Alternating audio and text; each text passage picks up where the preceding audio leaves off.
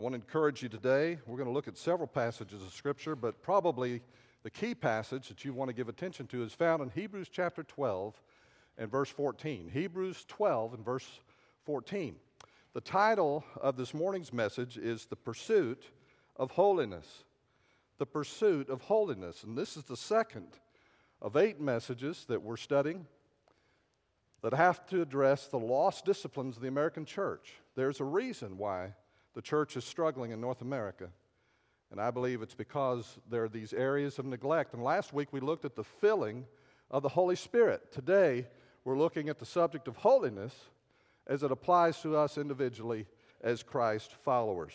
God's Word says in Hebrews 12 verse 14, "Pursue peace with all people and holiness, without which no one will see the Lord." Holiness. In our nation right now, we are far from being the church that He has called us to be. I believe with all my heart that as a nation, we are an embarrassment to God in the way that we act, the way that we behave, and our overall condition as His people. For example, in Arkansas over the last decade, each week that I spent at the Baptist building, working, driving around the state, numbers of things would come in every week here in our state. For example, one church where I was preaching, a woman got so angry at the youth pastor that she tried to strangle him with her bare hands, and it took a couple of men to pull her off. I know a lot of you have thought of doing that, perhaps, but this lady acted on it, and she was arrested. A minister of music was arrested, tried, and sent to prison for molesting several young boys in his student choir. A youth pastor had been viewing internet porn for months, molested a young girl in his youth group. Sexual sin, molestations, adultery affairs every week are happening in our churches. A church treasurer who was a lifetime church member in another part of the state was caught embezzling somewhere between $40,000 and $50,000 from her church. When they finally looked at the bank record, they only had $43 in their account. And she also worked for the local water company. She'd been doing the same thing there. She was caught when her pastor noticed that the state had published the giving records of churches to missions and noticed his church hadn't given anything. So he called the state office, and they said, "Well, that's what we have." And then he talked to his treasurer, and she said, "Well, I'll look into it." And she produced a fake letter from my boss at the time, Dr. Emil Turner, saying that everything was in order and everything was taken care of. Holiness.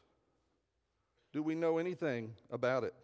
There was a pastor in another community here in Arkansas who preached some mighty fine sermons, so good that the local newspaper decided to publish them, only to discover he had downloaded them word for word from the internet. And he was let go in relationship to that. There's a difference between research and plagiarism. And he did not know the difference. People look for church in America the way a child hunts for a box of cereal in the grocery store. It looks good, it tastes good, it makes me feel good, and when I dig inside, there's got to be a special prize waiting for me. That's the way I did it when I was a kid. But God is looking for a different kind of church. He says in 1 Peter 2, He's looking for a chosen generation, a royal priesthood, a holy nation, His own special people, a group of men and women who were once not a people, but are now the people of God. What does it mean to pursue holiness? What does it mean to pursue holiness? Several years ago, Barna Research asked Americans to describe what it means to be holy. You know what the most common answer was? By far, the most common answer, what does it mean to be holy? You know what the average person said? I don't know. I don't know. And when they turned to talk to church members, to people who claim to be born again, and they asked them, does God expect you to be holy? Less than half believe that God wants them to be holy. So what I want you to see first is that the core idea of holiness is this. It's being set apart or separate for common condition and use. It means to be set apart or separate from common condition or use. Here are 2 mic stands. Right now they're together.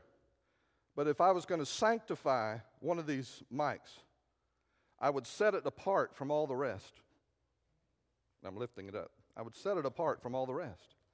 And because now they're separated, and I've caused a separation between the two, and set this one apart, it has been sanctified or made holy for my use, the way that I want it to be. Every Christian is made holy through a process called sanctification. It's a process that every person here that knows Christ, whether you fully understand it or not, you are engaged in this process. So much of this process has to do with what God is doing in your life. Wayne Grudem, who wrote a wonderful systematic theology, and I would only read it if you just really love digging deep, because it's a great book. I know a lot of Sunday school teachers here have that book. He said, sanctification, this is a quote, is a progressive work of God and man that makes us more and more free from sin and like Christ in our actual lives. Freer from sin, more like Jesus. Freer from sin and more like Jesus. Freer from sin and more like Jesus. That's God's plan. That's what God is doing. That's what God wants to accomplish in your life and in mine. It is a work of God. Notice in this passage, I want to read Hebrews 10, verses 10, and I want to read verse 14 also. The writer of Hebrews, chapter 10, verse 10, should be on the screen. And by that will we have been sanctified through the offering of the body of Jesus Christ once for all. We have been sanctified. It's a done deal. It's been accomplished. God, the moment you trusted Jesus Christ, because of what He did for you on the cross, He set you apart for Himself. You became His son. You became His daughter. And it was fully accomplished forever that you are His and that you are holy in His sight. It is an accomplished fact. But how many of us would say this today, I'm holy? Now, it's true about you, but obviously we're not there yet, are we? And so the rest of the verse, in verse 14, explains, for by a single offering He has perfected for all time those who are being sanctified. In other words, God has already done it. He's already accomplished it, but I'm moving that direction. He's working in me, teaching me, convicting me, directing me, correcting me, constantly. And it's not meanness, it's a joy, as we'll see as we get further in this message. This process is a joy because of where it's taking us and what it allows us to experience and to know. It's a work of God. It's also a work of man. The process of becoming holy requires your cooperation and my cooperation with what God is doing. In 1 Peter 1, verse 14, he says, as obedient children, not conforming yourselves to the former lusts, as in your ignorance, but as He who called you is holy, you also be holy in all your conduct. How much conduct? All of it. All of it.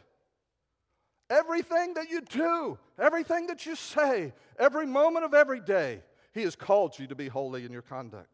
He goes on and says the reason for it, because it is written, be holy, for I am holy. The people who claim to know a holy God should live as a holy people. Now, the writer of Hebrews adds, when we think about our part, he adds this verse that we've already read, Hebrews 12:14, pursue peace with all people and holiness, without which no one will see the Lord. Now, the word pursue means to chase something down, to run after something.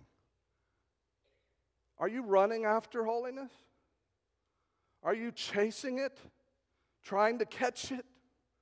That's what he's saying. And then there's a warning in this verse. If you are not being made holy, if God is not at work in you and you are not cooperating, more specifically, if you're not pursuing this holiness, responding to the work of God in your life, he says, without which no one will see the Lord. No one.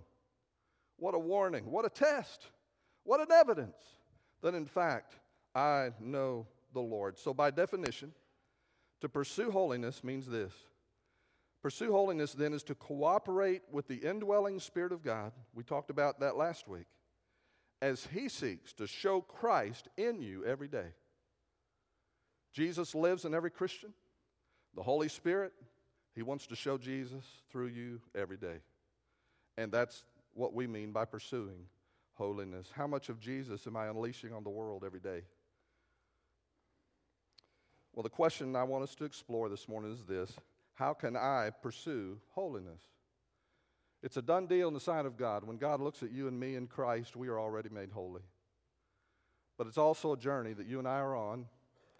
And you wonder sometimes, you see an older Christian, they've been a Christian, and if you ask them, they say, oh, I was saved in 1951 or whatever. And they are as mean as the day is long. You ever known anybody like that? Don't look around, please. They'll tell you that when the day they were saved, but they have in their mind this idea that I was saved, I'm headed for heaven. That's all that Christianity is about. And they couldn't be more incorrect. If Jesus lives in you, God is at work. And He's there to change you and transform you. And so between now and heaven, that's what He's all about. He's all about transforming you, conforming you to the image of His Son, Jesus Christ. And so you can claim to be saved. And then you see a younger Christian.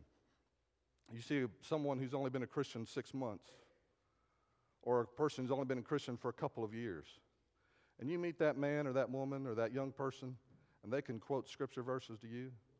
And not just quote those verses, they can tell you what they mean, because they love the Word of God, and they read the scripture, and they soak it up. They're just soaking up. God says it, I want to do it. God says it, that's what I want to be. God says, don't do that, I don't want anything to do with that. And they're zealous. And they're passionate, and they're pursuing holiness. They don't even know they're doing that. They don't know any better. They thought that's why God saved them, was to change them and make them different and make them new. How can I pursue holiness?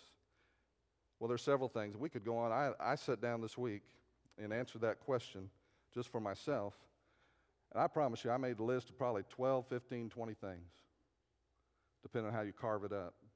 And I thought, well, we don't have time for that. So I just chose 4, the things I thought were most important, most comprehensive, and you can all relax now. But what I'm saying to you is this is not an exhaustive list. There are many ways you and I pursue holiness. But let's give attention to these this morning. Number 1, how can I pursue holiness? First, learn to tremble before the holiness of God. Learn to tremble before the holiness of God. You know, when theologians try to describe God, they talk about His attributes, the attributes of God. And they'll use these 25-cent words like omniscience.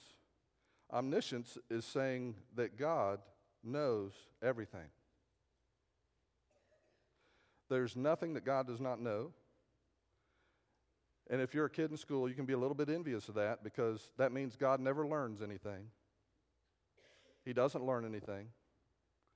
There's nothing new in the sense of what He knows about. He knows everything there is to know. The Bible also says He's omnipotent. And that's a word that theologians use to describe God. That means He possesses all power. And there's no one and nothing more powerful than Him. Another word is omnipresence. Omni means all, means He's present everywhere. There's no place I can go where He is not. So on the worst day you've had where you think God's a million miles away, He's still there. There's no place you can go where God is not. And that's true when you're misbehaving. You know, sometimes when you and I sin, we know what we're about to do, and we just go ahead and do it anyway. It's almost like we say, God, don't look at me right now. Come back later. He can't go away because there's no place He can go to. He is everywhere. He's eternal. He's eternal. That simply means that God has no beginning and God has no end. He is eternal. He is timeless.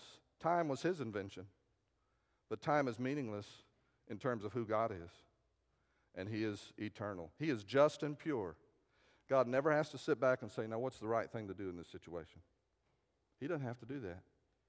He always knows what the right thing is. He is always just. He is always pure. Habakkuk in 1:13, he says, your eyes are too pure to look on evil. You cannot tolerate wrong. In 1 John 1:5, he says, God is light, and in Him is no darkness at all. You know what that means? That means when you are tempted to complain at God, you're angry at God, God, where are you? What are you doing? You need to know that God never does anything wrong towards you. God is never unfair towards you. He is absolutely just and pure. Everything he does is good. Everything he does towards you is good. Everything that he's involved in right now in your life is good. Because he is always just and he is always pure. The point is this: when you come to God, you come to someone who is entirely and absolutely different from you and from me. He's totally different. He cannot be compared to anything else. In Exodus 15:11, they say, "Who is like you, O Lord, among the gods? Who is like you, majestic in holiness, awesome in glorious deeds, doing wonders?" It's a rhetorical question. Who is like you? No one is like you. No one is like you. In Isaiah 40, verse 25, he says, "To whom then will you compare me?" He says to you and me. "Who will you compare me to that I should be like him?" says the Holy One. So when we speak of the holiness of God, we are saying that everything about him is unlike anything that you and I have ever seen or ever known. He is totally separate from his creation. He is totally different. He is totally unique. This is why when John saw Jesus in Revelation 1:17, it says, "I fell down like a dead man at his feet," because he had never seen Jesus glorified. He had never seen Jesus fully in his holiness, and he fell down at his feet. Later in Revelation 4:8, he sees the throne of God. And it says the four living creatures, John is seeing this, the four living creatures, each of them with 6 wings, remember that for a moment, 6 wings, are full of eyes all around and within, and day and night they never cease to say, "Holy, holy, holy is the Lord God Almighty, who was and is to come." Holy, holy, holy. Every time you go to the throne room, that's what they're saying. Isaiah saw the same thing in the Old Testament. In Isaiah 6:3, it says he saw these same creatures flying around the throne. "I went into the temple," he says, "and they each had 6 wings," he said. And then in verse 3, it says, "And one called to another and said, 'Holy, holy, holy is the Lord of hosts. The whole earth is full of his glory.'" And what happened to Isaiah when he saw the holiness of God? The Bible says the first words out of his mouth were, "Woe is me.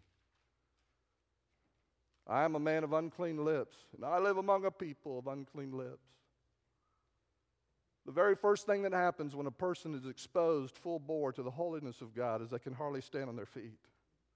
But the very next thing that begins to happen is we begin to see what he is and what we are not. And he is holy, and we are not. And he knew his sinfulness. And the closer you draw to the Lord, you serious about drawing near to God? The closer you get to God, the more you're going to sense your own sinfulness. And you're going to have to deal with it. You're going to have to address it. You can't go on as business as usual. The holiness of God affects everything and everyone near him. You know, Moses, when he sees the burning bush, what does God say to him? "Moses, take off your feet. The ground you're standing on is what? It's holy ground." Why? Because God was there. It affects everything. Later on in Exodus 20, the people of God saw the presence of God on Mount Sinai, and there was thunder and lightning and smoke and fire, and the ground was quaking. And the Bible tells us in Exodus 20, verse 18, "All the people witnessed the thunderings, the lightning flashes, the sound of the trumpet, and the mountain smoking. And when the people saw it, they trembled and stood afar off."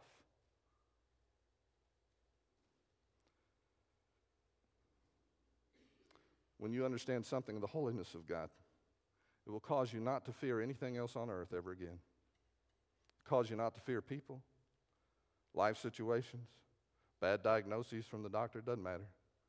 When you've been and you're focused on the presence of God and the holiness of God and the person of God, you have nothing else to fear because you've discovered who he is and what he's like. In 1 Peter chapter 3, verse 14, Peter writes, "But even if you should suffer for the sake of righteousness, you are blessed, and do not fear their intimidation." So you're talking about people being persecuted for their faith. Don't fear their intimidation, he says, "and do not be troubled. But what should you do? But sanctify Christ as Lord in your hearts." Set him apart as Lord. Don't put your eyes on people. Don't put your eyes on your life situation. Don't put your eyes on your circumstances. Put your eyes on God. Look to Christ as Lord. Don't worry about the rest of the world and what they do. When you fear Him, you have nothing else to fear. When your heart is set to please Him, it doesn't matter what anybody else thinks. Paul said, if I was still trying to please men in Galatians 1:8, I would not be a bondservant of Jesus Christ.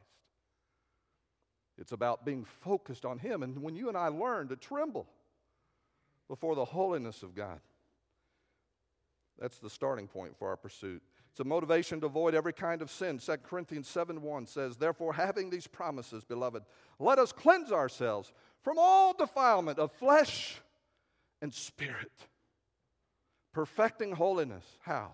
In the fear of God. In the fear of God. And so as you and I focus on Him, we discover His holiness, dive into the Scripture, discover who He is, go deeper and deeper with your sense of who God is. The more you do that, the more you become aware of Him, the more reverent you become, the more you fear His displeasure more than anything else. What a great motivation to change at that point. Perfecting holiness in the fear of God. Does the holiness of God affect the way you live? Or do you think He's your buddy? You think He's like you, but only a bigger and better version of you. He's not. He's totally different from you. Do you fear Him and what He thinks more than anything else? Does His holiness cause you to tremble? If not, why not? Oh, people, this is the lost discipline of the American church. We have forgotten how to tremble before a holy God. Secondly, when you tremble before Him, you're at the starting point pursuing holiness in your life. But secondly, give your body to God. Give your body to God. Where do you get in trouble most of the time? With your body. Something to do with your body. If I told you there was an epidemic of pornography in the church that affected half of all pastors, 80% of student pastors, 3/4 of the men, and 1/5 of all the women, if I told you that was an epidemic, what would you say? I'd have to tell you it's nothing new. When you read the ethical list in the New Testament where it describes the works of the flesh and those things we are to avoid and abstain from, almost always sexual sin is in the list. But if you were to watch believers and what we do and how we act and how we engage other people and what we call entertainment, if we examine that, you'd have to ask yourself, do we even understand what fornication means? Do we even have a clue what sexual purity is? It's nothing new. The Bible says you and I are no longer slaves of sin. Just like you were already sanctified, you are also free from sin. You are not a slave to sin. You are not a master to sin if you're in Christ. You say, well, why can't I stop? Well, there's some things you need to learn about yourself. Because sin will always intimidate you and cause you to think you can't stop. The old master will always come around and intimidate the old slave who's been set free. Always. And sin is your old master. Paul teaches this in Romans chapter 6. I just want to zero in on verses 18 and 19. He says, and having been freed from sin, you became slaves of righteousness. I'm speaking in human terms because of the weakness of your flesh. For just as you presented your members as slaves to impurity and to lawlessness, resulting in further lawlessness, so now, he says, present your members, he's talking about your body, present your members as slaves to righteousness. And then look at the last three words. Resulting in sanctification. Are you serious about pursuing holiness? Give your body to God. Look at that last phrase. Present your members. That's your body. Present is a decisive act. Slaves of righteousness. What are you saying? I am a slave to the will of God. I'm going to make my body a slave to God's will for my life. And that leads to sanctification. So when you do this, you're pursuing holiness. So stop giving your body to sin. You know, what do you mean by the body, Pastor? I'm talking about everything. You know, when you give your body to God, everything connected to your body goes with it. Your mind, your fantasies, your emotions, your thought life, your hands, your lips, your eyes, your feet, everything. Give your body to God. And it's not just negative. He says, don't give yourself as a slave to this impurity and unrighteousness and sin again, But there's a positive here. You know, so many times the way you and I try to stop sinning is we say, I'm not going to do it, I'm not going to do it, I'm not going to do it, I'm not going to do it, and then we do it. But what does Paul say here? He says, that's not the way out of your problem. The way out of your problem is to say, what does God want me to do? What does God want me to do with my body right now? In this moment, in this conversation, in this day? What does he want me to do? I'm a slave to the will of God, and I'm going to be all about that. You know, if you're busy doing God's will, you're not going to be busy doing the things that aren't his will. And so there's a strong positive statement here to give your body to God. So the pursuit of holiness begins as we focus on him and tremble, and then as we give our bodies as slaves to God, pursuing holiness. But there's another way you and I pursue holiness. Number 3, get serious about sin as a hindrance to God's purpose for your life. Get serious about sin. Don't laugh at it. It's not funny. Get serious about it. And it's a hindrance to God's purpose. Now, you know that God has a plan for your life. If you're a Christian, God already has a plan. I promise you, there's a map. Now, he's not going to show you the whole map. He doesn't work that way. But Paul writes in Ephesians that we are his workmanship, created in Christ Jesus unto good works, which God hath before ordained that we should walk in them. He has a purpose for you. He has a plan. There is a plan underway. And so what you and I tend to do when we think about the will of God is we say, okay, I'm going to get serious about the will of God. And so what I'm going to do is I'm going to go to my room, I'm going to shut my door, and I'm going to say, oh God, show me your will for my life. And nothing happens. A lot of times, you know, when we're saying, show me your will for my life, we're talking about one decision at one moment in our life. We're not talking about the whole day. And we're not even thinking about the whole day. We're not talking about tomorrow or next week. We're talking about the big stuff, right? Oh, God, show me your will for my life. And we get frustrated because God doesn't seem to answer with the big picture. He doesn't seem to answer with the map, does he? And we get frustrated. And we might just step away from the whole thing, say, well, God's out there. He's just there to help me kind of be a good person, and that's all that this Christianity thing is about. But according to Paul, you're starting at the wrong place. Listen to what he says to Timothy in 2 Timothy 2, verse 19. He says, nevertheless, the solid foundation of God stands, having this seal. The Lord knows those who are his, and let everyone who names the name of Christ depart from iniquity. He's talking about getting serious with sin if you're a Christian. But in a great house, there are not only vessels of gold and silver, but also of wood and clay, some for honor and some for dishonor. Now, if you remember 2 summers ago when we studied the one another commands in Scripture, we studied what it meant to honor somebody.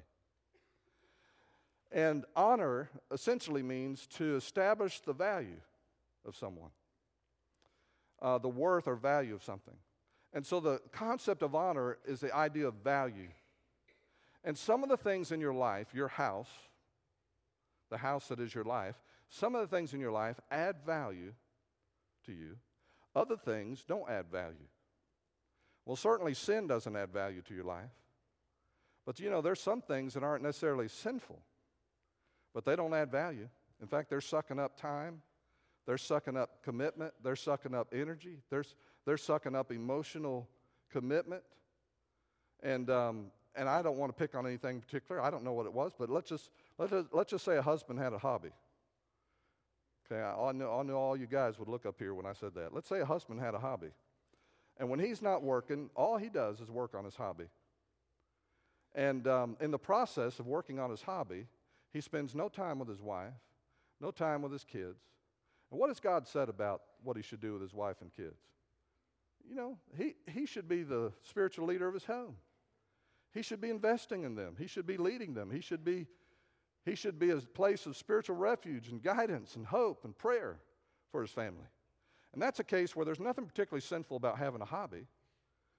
But when that thing takes over your life, well, it's not adding value to your life anymore, is it? It's not adding value, and it's taking away from things that are precious in God's sight. And so some are of wood and clay, some for honor, some for dishonor. Now listen to what he says in verse 21. Therefore, if anyone cleanses himself from the latter, the things that don't add value to your life, he will be a vessel for honor, He will be a vessel for honor.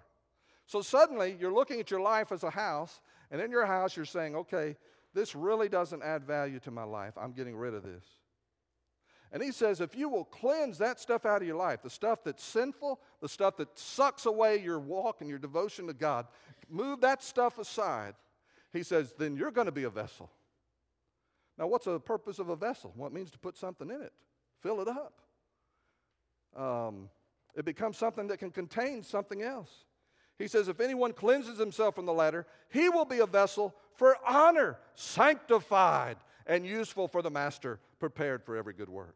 You see, what God wants to do, one of the concepts of holiness in the Old Testament referred to the instruments used in the tabernacle that sat on the table, the holy instruments.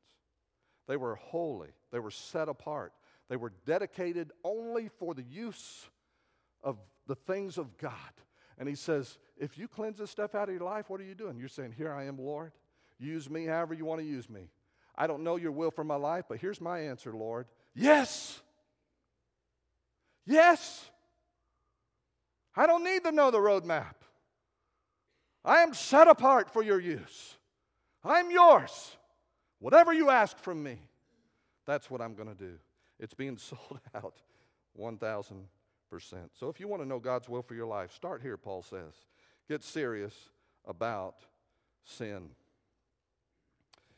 Well, it's not wrong to have a hobby. Please don't write me hate mail about that. But, and no one writes me hate mail. If they do, I'm not kidding it. It's not wrong to have a hobby, but because of the way sometimes we pursue all these other things in our life, don't even get started on entertainment. Because sometimes we think, if I'm not working, I need to be entertained. And we're just not even devoting ourselves, using our time in the ways and places that God has called us to. Number 4, last thing. Pursuit of holiness begins as we focus on Him. As we begin to see His holiness, we can't help but tremble before the very person and presence of God. Give our bodies as slaves, he says, and that'll result in sanctification or holiness. And then we talked about getting serious about sin. If I start cleaning out my life, I want to know God's will, I got to start with what's in my life that's already not His will. And I need to move that stuff out of my life. And the last one is this. If I want to pursue the holiness of God, I need to sow to the Spirit. Sow to the Spirit. Now, Paul speaks of this in Galatians 6, verses 7 and 8. Here's what he says. Do not be deceived. God is not mocked. For whatever a man sows, that he will also reap. For he who sows to his flesh will of the flesh reap corruption. But he who sows to the Spirit will of the Spirit reap everlasting life. You know, I brought with me a couple pieces of fruit. About the last ones we had. I was sick Friday night and yesterday. You're saying, good grief, preacher, you came by and shook my hand. Well, look, I washed my hands before I came and shook your hand, okay? I really did. And so if you get sick, it's because I shook somebody else's hand before I shook yours. So just wash your hands when you go home. But I've got this fruit here, and one's an apple and one's an orange, okay? An apple and an orange. Now, if I want an apple tree, am I going to plant the orange seeds? Am I going to do that? No. If I want an orange tree that produces oranges, am I going to plant apple seeds? Well, no. And when I plant those seeds, am I going to get fruit overnight? No. It takes time. And so I sow what I want to get back, and I've got to keep sowing. Because this is in the present tense, the way that the apostle uses it here. I've got to sow. If I want to see holiness develop in my life, I need to sow to the Spirit of God. John Stott, who has since passed away, great Bible teacher in England, he said, holiness is a harvest. Just doesn't start overnight. Holiness is a harvest. Whether we reap it or not depends almost entirely on what and where we sow. Depends on what and where we sow. So what are you sowing? In verse 7 he says, for whatever a man sows, whatever a man sows, that he will also reap. If I sow anger, what am I going to reap? Anger. If I sow kindness, what am I going to reap? Kindness. And he's making the point. What you sow is what you're going to reap. If I sow orange seeds, I'm going to reap oranges someday. If I sow apple seeds, someday I'm going to reap apples. I'm not going to sow apple seeds and reap oranges. And so this is a law in the Word of God. Spiritual acts will always give spiritual returns. So what are you sowing? And then where are you sowing? Verse 8 explains that you're sowing to the flesh or to the Spirit. You remember last summer we were studying Colossians 3, and he talked about mortifying your members which are on the earth. And we discovered there that members referred to your body. And I don't know if you remember, but we had a cage on the platform, and in it I had a sin monster. Some people got so much of that they thought we should have made T-shirts and sold them for missions. Don't feed the sin monster. You remember that? Don't feed the sin monster. And the principle that was there is this. Whatever you feed is going to get bigger and stronger. Whatever you feed in your life is going to get bigger and it's going to get stronger. And so if you're trying to overcome sin, stop feeding it. If watching certain things causes sinful desire in your life, stop watching those things. If what you listen to causes you to think thoughts about relationships and people that you shouldn't, stop listening to those things. Stop feeding the sin monster. And so whatever you feed gets bigger, and what you starve gets smaller. And the idea is to starve the sin monster and feed the Spirit. How do you feed the Spirit? You do what He says. You yield to Him. The Spirit prompts you, you say yes. You determine to be obedient in every situation according to what the Spirit leads you to do. And some of it's really easy. I'll tell you what, everyone here would benefit if you just memorized the fruit of the Spirit. Love, joy, peace, long-suffering, kindness, goodness, faithfulness, gentleness, self-control. What, Lord, should I bring to this moment when I'm talking to this person? What should I bring to this decision that I'm about to make? What's it going to do? When you're about to act, what's the Spirit want you to do in that moment? So what's Paul saying here? If you want to pursue holiness, sow spiritual acts in response to the Holy Spirit in your life, and you will reap holiness. Without holiness, no one will see the Lord. It's not kind that God gives you. It's the kind that you cooperate and He builds into your life. Practical holiness. Not holiness as position, but holiness as practice. Are you pursuing holiness? Why do we pursue holiness? To be good? To be better people? Is that what God wants from you? God saved you. Jesus was sent to die on the cross, rise from the dead, so that you'd be good. You know, some of us think that's what the whole Christian life is. God wants me to be good. That's it. That's all He wants. It's for me to be good. Let me tell you, you've missed the mark. That's not what the pursuit of holiness is about. Do you know why pastors and church leaders get into so much trouble with sin? Because they think they're supposed to be good. You say, Pastor, that doesn't make any sense. Well, there's a big difference between making purity or holiness your goal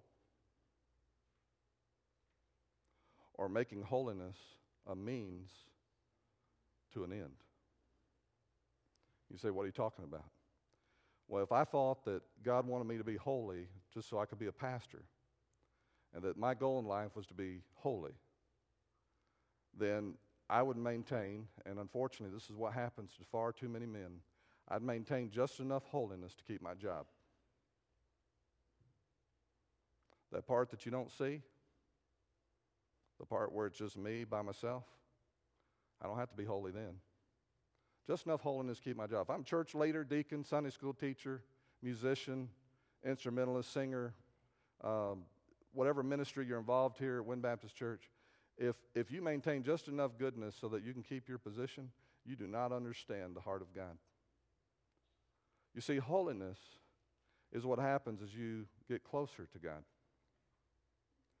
If you are pursuing Him and you want to know Him, and your goal is to be intimate with Him, the closer you draw near to God, the more that it lights up sin in your life, and the more you have to deal with that sin radically because you love him and you want to get closer. And you can't get closer till you deal with it.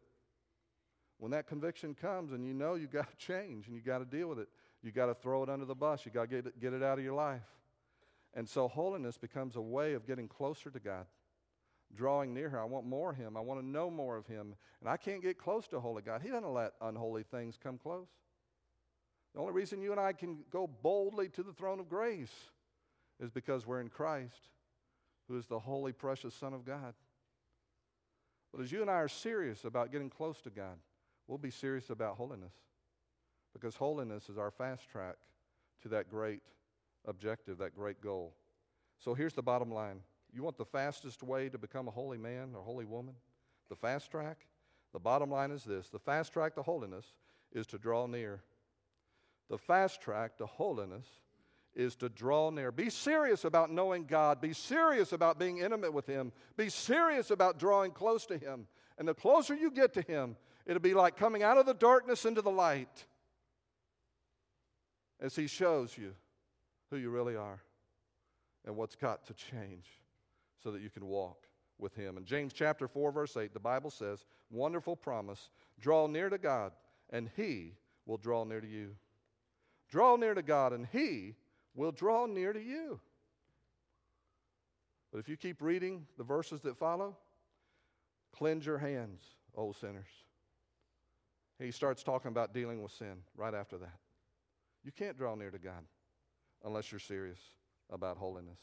Well, I wonder this morning how the Lord speaks to you about that. I believe with all my heart that our church is at a pivotal turning point. And we're either going to come together and decide that we're going to be the people of God. We're going to make every effort to keep the unity of the Spirit and the bond of peace, like Paul wrote in Ephesians 4. Or we're going to shred one another in a way that absolutely shames the name of Christ. And so I wonder, for you as an individual, are you pursuing holiness? What we do together begins at home with you alone. With the way that you live at home, with your family, the way you walk with people at work. Long before you ever come to a gathering, what's happening in your heart? Without holiness, no one can see the Lord. You have to pursue it. God's called you to this. God's made you for this. Be holy, he says, because I'm holy. If you've never trusted Jesus Christ as your Lord and Savior, he wants you to be with him. He wants you to know him. He loves you, and he wants to be close to you. And to make that possible, he sent Jesus to die for your sins on the cross. When a person, a man or woman, boy or girl, trusts Jesus Christ, their sins fully and completely, past, present, and future, all their sins have been washed away by the blood of Jesus Christ. He took your place. He took your punishment for you. And the Bible says that when you trust him, everything keeping you from a relationship with God is removed, and you can come to know him. But that's only the beginning. To be saved is only the beginning. You're also going to continue to change throughout your life, because his goal to get you closer and closer to him is to change you into the likeness of his son, Jesus. And so you're going to grow as a Christian. He's going to teach you things. His Holy Spirit's going to come to live in you. He's going to convict you of things that you're doing that you need to stop. He's going to convince you of things you ought to be doing, and you're going to start. Do you need to trust Christ today? We invite you to come. And brother or sister, if you just need to come and pray at the altar, I invite you to come. You can bow your head there in the pew or up in the balcony, but use these steps. They're available. There'll be pastors here, maybe, standing at the front of each aisle, and they'll be here to counsel with you as well as myself. As God has spoken, how you respond to him. Would you pray with me? Father, thank you, Lord, for making it possible for us to know you, sending your Son to remove the great barrier of sin, the great wall of separation between us and you, a holy God. Father, forgive us for the many times we've taken it for granted, where we've come casually in your presence, almost flippantly praying a prayer, not even thinking about who we're addressing, or who you really are. Father, forgive us for not being holy in our walk, not taking holiness seriously. Enable us from this day forward as your people to show Christ to a watching world. For we ask it in Jesus' name.